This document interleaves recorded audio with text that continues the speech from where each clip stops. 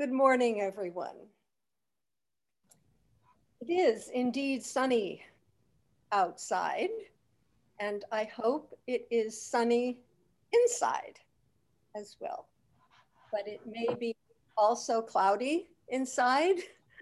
It may be windy inside. There may be a storm alert inside. So the weather outside and inside is not always coherent. But whatever the weather is, enjoy it, be with it. This morning, I want to focus my attention, my talk, on some issues that were raised in our last gathering. Michelle asked if you have to study the Buddha's teachings in order to awaken. And my response was no. And then Rich also had an email exchange with me about the value of the teachings.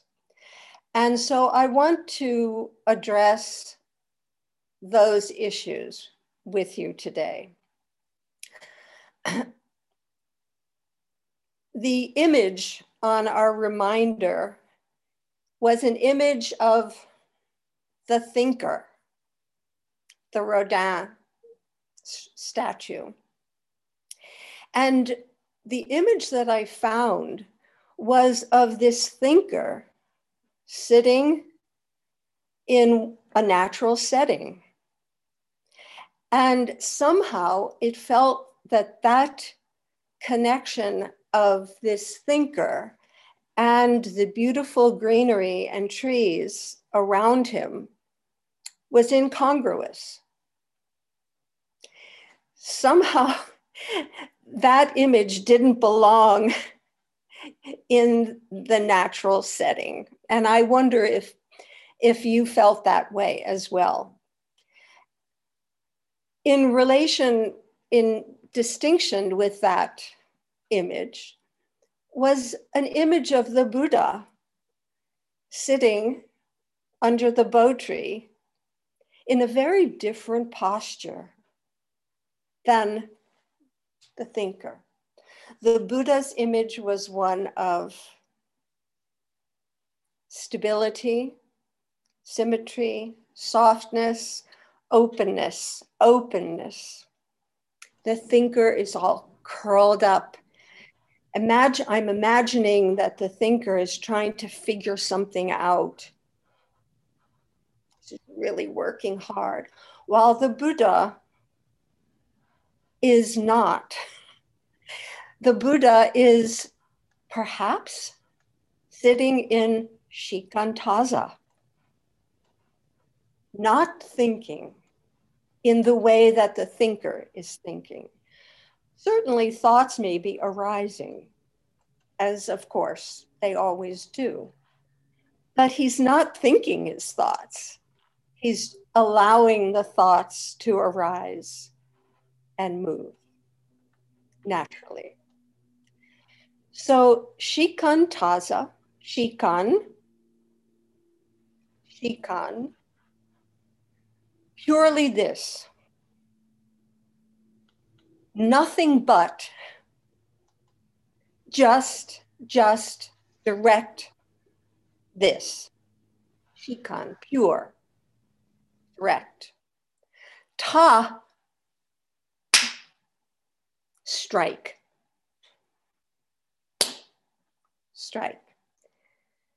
Ta. Za, sitting, as zazen, sitting meditation, Zen, Chan. Shikan, ta, za, just pure sitting, just sitting. This is our practice. This is the pure, direct practice that need not be informed by any study.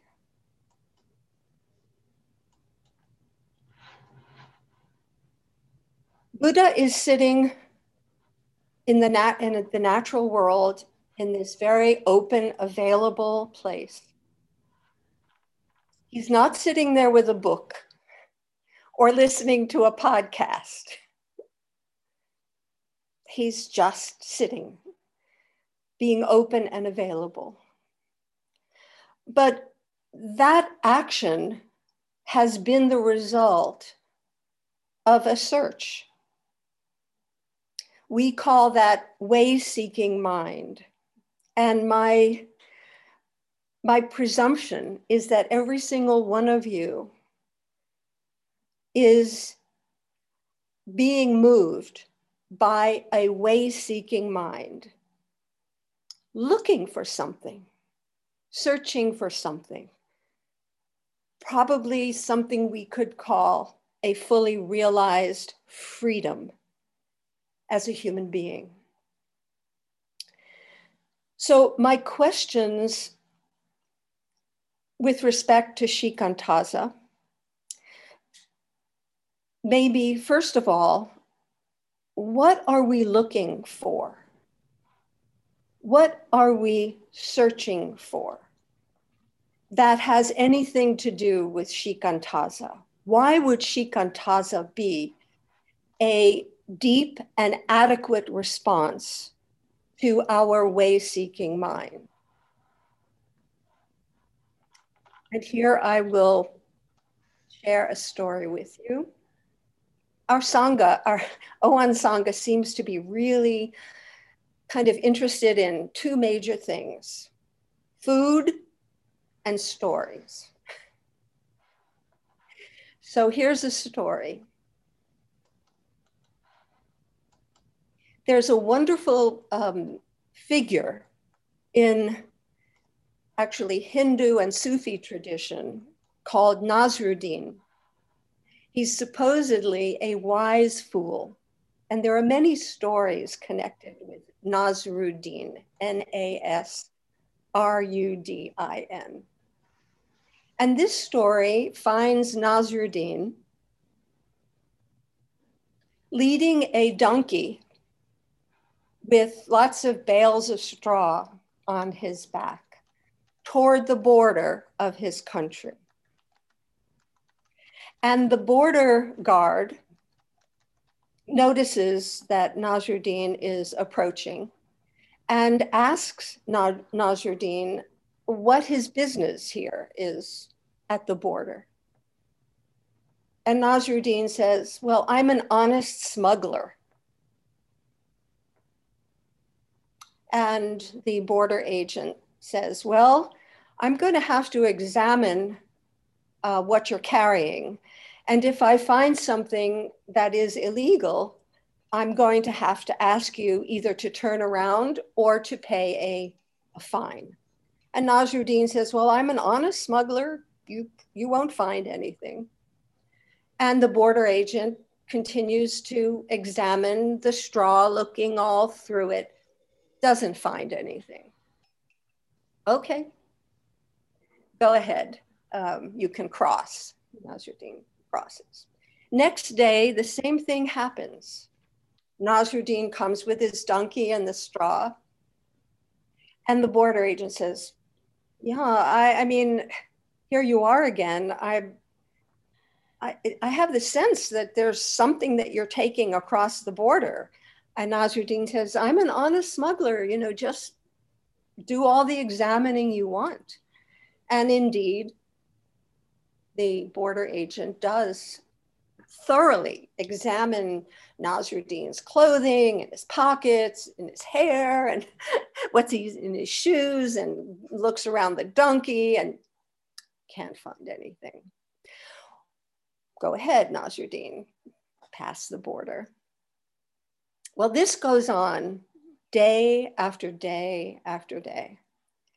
And the border agent cannot find anything that is going across the border. But what he does notice is that Nasruddin Nasruddin's clothing is becoming more and more exotic.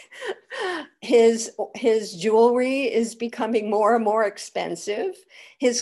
Everything about him seems to indicate that he's getting wealthier and wealthier. His clothing is getting fancier and his hair looks different, and he just can't figure out what he's obviously smuggling something over the border, and the border agent can't figure it out. Well, finally, the border agent retires with this still mystery in his mind. It weighs on him that he has been letting somebody cross the border, getting richer and richer, obviously, but not finding anything to indicate what the cause of this is.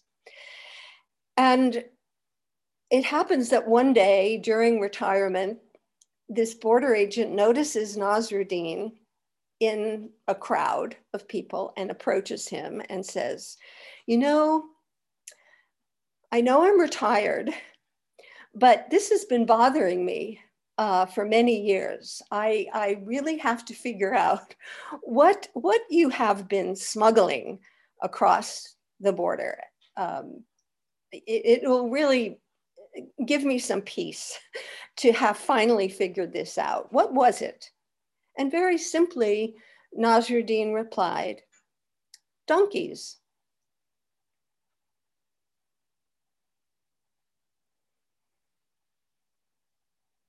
So Shikantaza, we are looking for what's right in front of us. He missed the donkey, thinking that there was something hidden, something that he couldn't find because it was cleverly concealed. No, it was right in front of him. And so in Shikantaza, what we're looking for is right in front of us. We don't have to study anything. Just look, just look at what appears in front of us.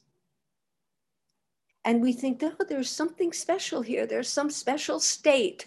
There's some hidden teaching that we're just not finding. So what we're looking for is right here. And we miss it.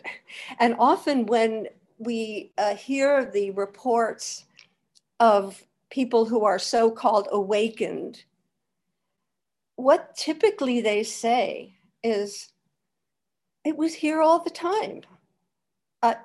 I don't know how I missed it, So that's the first Nasruddin tale. So what we're looking for is right here. It's not in a book. It's not hidden. It's not a special teaching. And where do we look for it? Where do we look for this? Another story, which is a very famous one, you may have heard. And this finds Nasruddin, the wise fool, frantically searching under a lamppost in the street, looking through the grass and all around in the gutters and in the drainage areas and all around the lamppost. And his friend comes walking down the street, and he notices Nasruddin frantically looking for something, searching for something. And the friend goes down with him and is kind of looking around with him. And he says, and they can't find anything. And so the friend says, well, what are you looking for? And Nasruddin says, I'm looking for my keys. I lost my keys. And the friend said, well, where did you last have them? And Nasruddin says, well, in the house. And the friend says, well, why aren't you looking for them in the house? Why are you looking for them under the lamppost? And Nasruddin says, because the light is better here.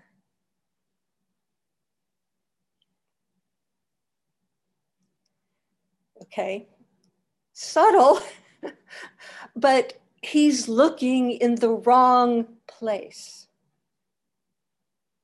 He's looking not where he should be looking, where his keys were, but he's looking in a place that he feels he should be looking in because the light is good there.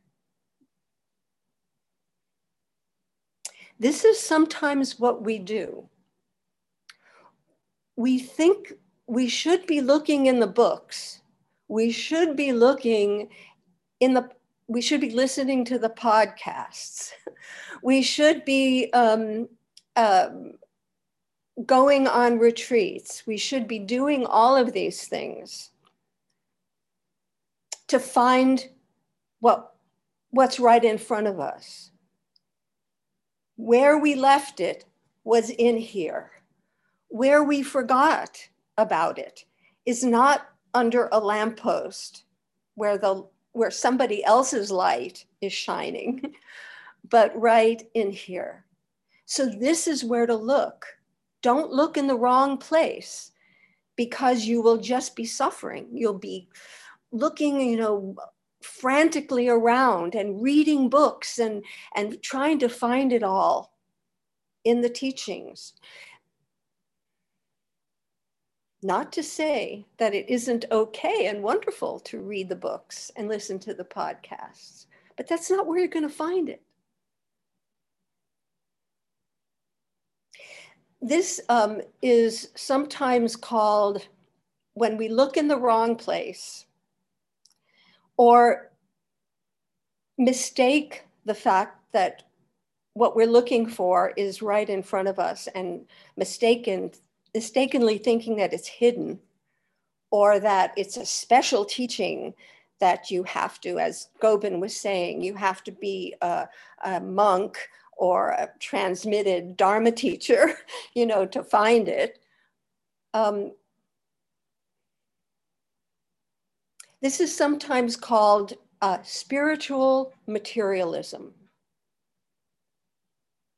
This was a phrase coined by Judy's teacher, Trungpa Rinpoche, Tibetan teacher. We can easily fall into what is called spiritual materialism, to think that if we master the history of Buddhism, if we read all the texts, if we study with X number of popular teachers, if we listen to all the podcasts that are recommended, then we'll be awakened. So we gather credentials. So I become a Dharma teacher. And because of that, I have authority. And with that authority, I can claim some things that other people can't claim.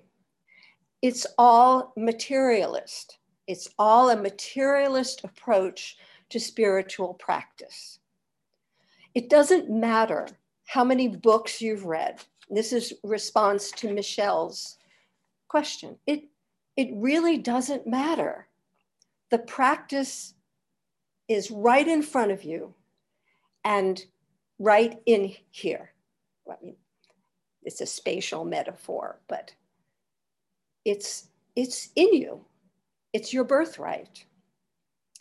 So it's not about accumulating things or mastering the sutras or mastering the history of Buddhism. So Shulong, can you put up that image? This is an image of the sixth patriarch in China called Huineng. And this is a painting of Huineng tearing up the sutras. And he's doing it gleefully.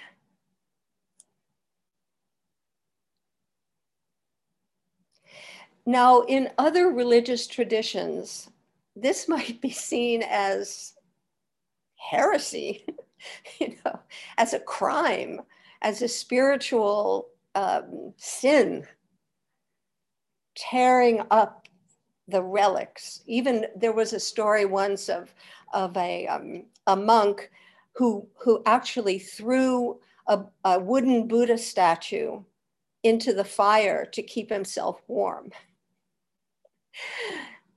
Only in Zen would you sort of find this, what Alan Watts calls rascality, this sort of iconoclastic breaking of rules, breaking of dogma. So now we can come back to me. Thank you, Shulong. This is almost like when Tibetan monks create sand paintings. It's an incredibly precise, time-consuming effort, and it's beautiful. And then how do they respond to it? What is the culminating act? Is that blowing it all away, tearing up the sutras, but not in a way of disrespect, but in a way of liberation, knowing where the true teaching is, knowing that it isn't in all of that material stuff. In advertising, there is a phrase called selling the sizzle and not the steak. Selling the sizzle and not the steak. Be careful that you're not buying the sizzle. It's like, maybe many of you probably don't remember the Marlboro Man. It's, you sell the cigarettes. You don't sell the cigarettes, you sell the Marlboro Man. You don't sell the chewing gum because the chewing gum is not that saleable. So you sell an image of this very popular person chewing the gum, right? So in the spiritual life, it's often that the sizzle is, what it looks like to be a Zen practitioner. All these credentials, oh, that's so impressive. But what's underneath it is a cigarette. There's really nothing there. Actually, it may be actually dangerous to identify our true practice with something as dangerous as a cigarette. So be careful of the selling of Zen. Be careful of the sizzle of all of the little sparkles and all of the credentials and all of the prestige and all of the whatever costumes come with the practice. The genuine practice can't be sold. There's no sizzle to it. But we're looking for that. So shikantaza is just that pure. There are lots of ways to try to sell it, but it's all sizzle and no steak.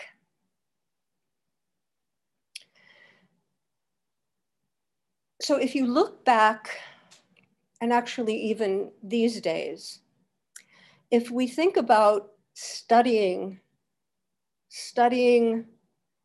Buddhism, perhaps the the most effective and wonderful way of studying is to hang out with others, and particularly to hang out with your teacher.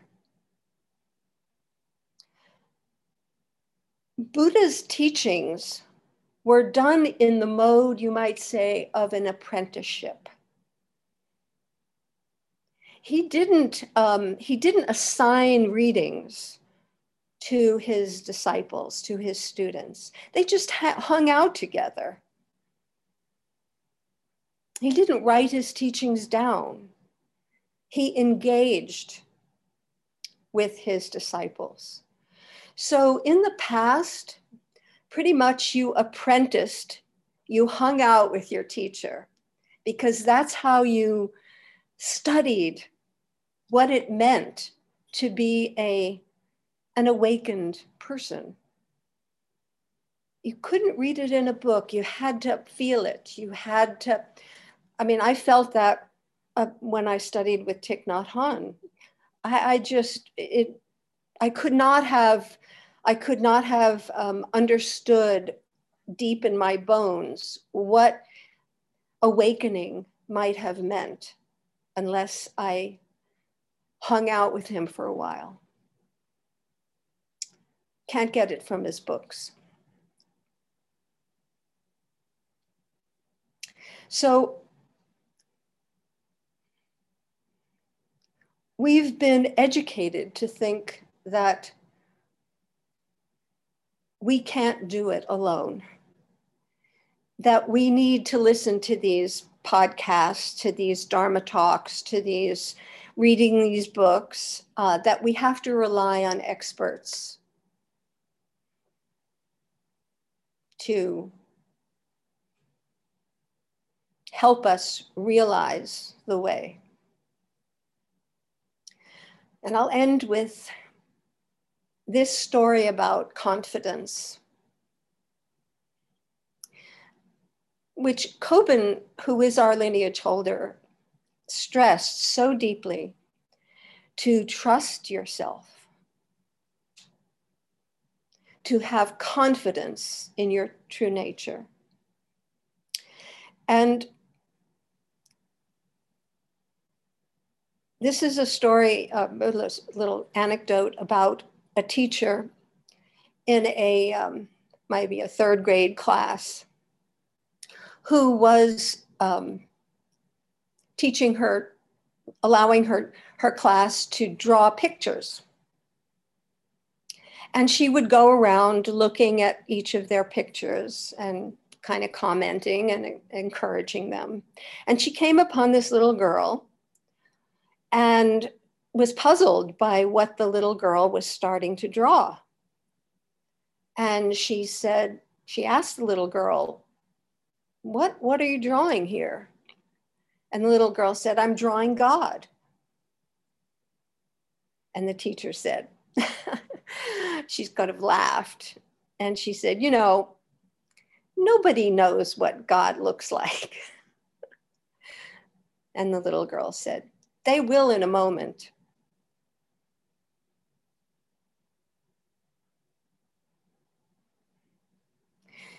This is our being as a child and having this deep confidence that we know, we taste it. So our practice is beyond words and scripture. Shikan Taza. Thank you.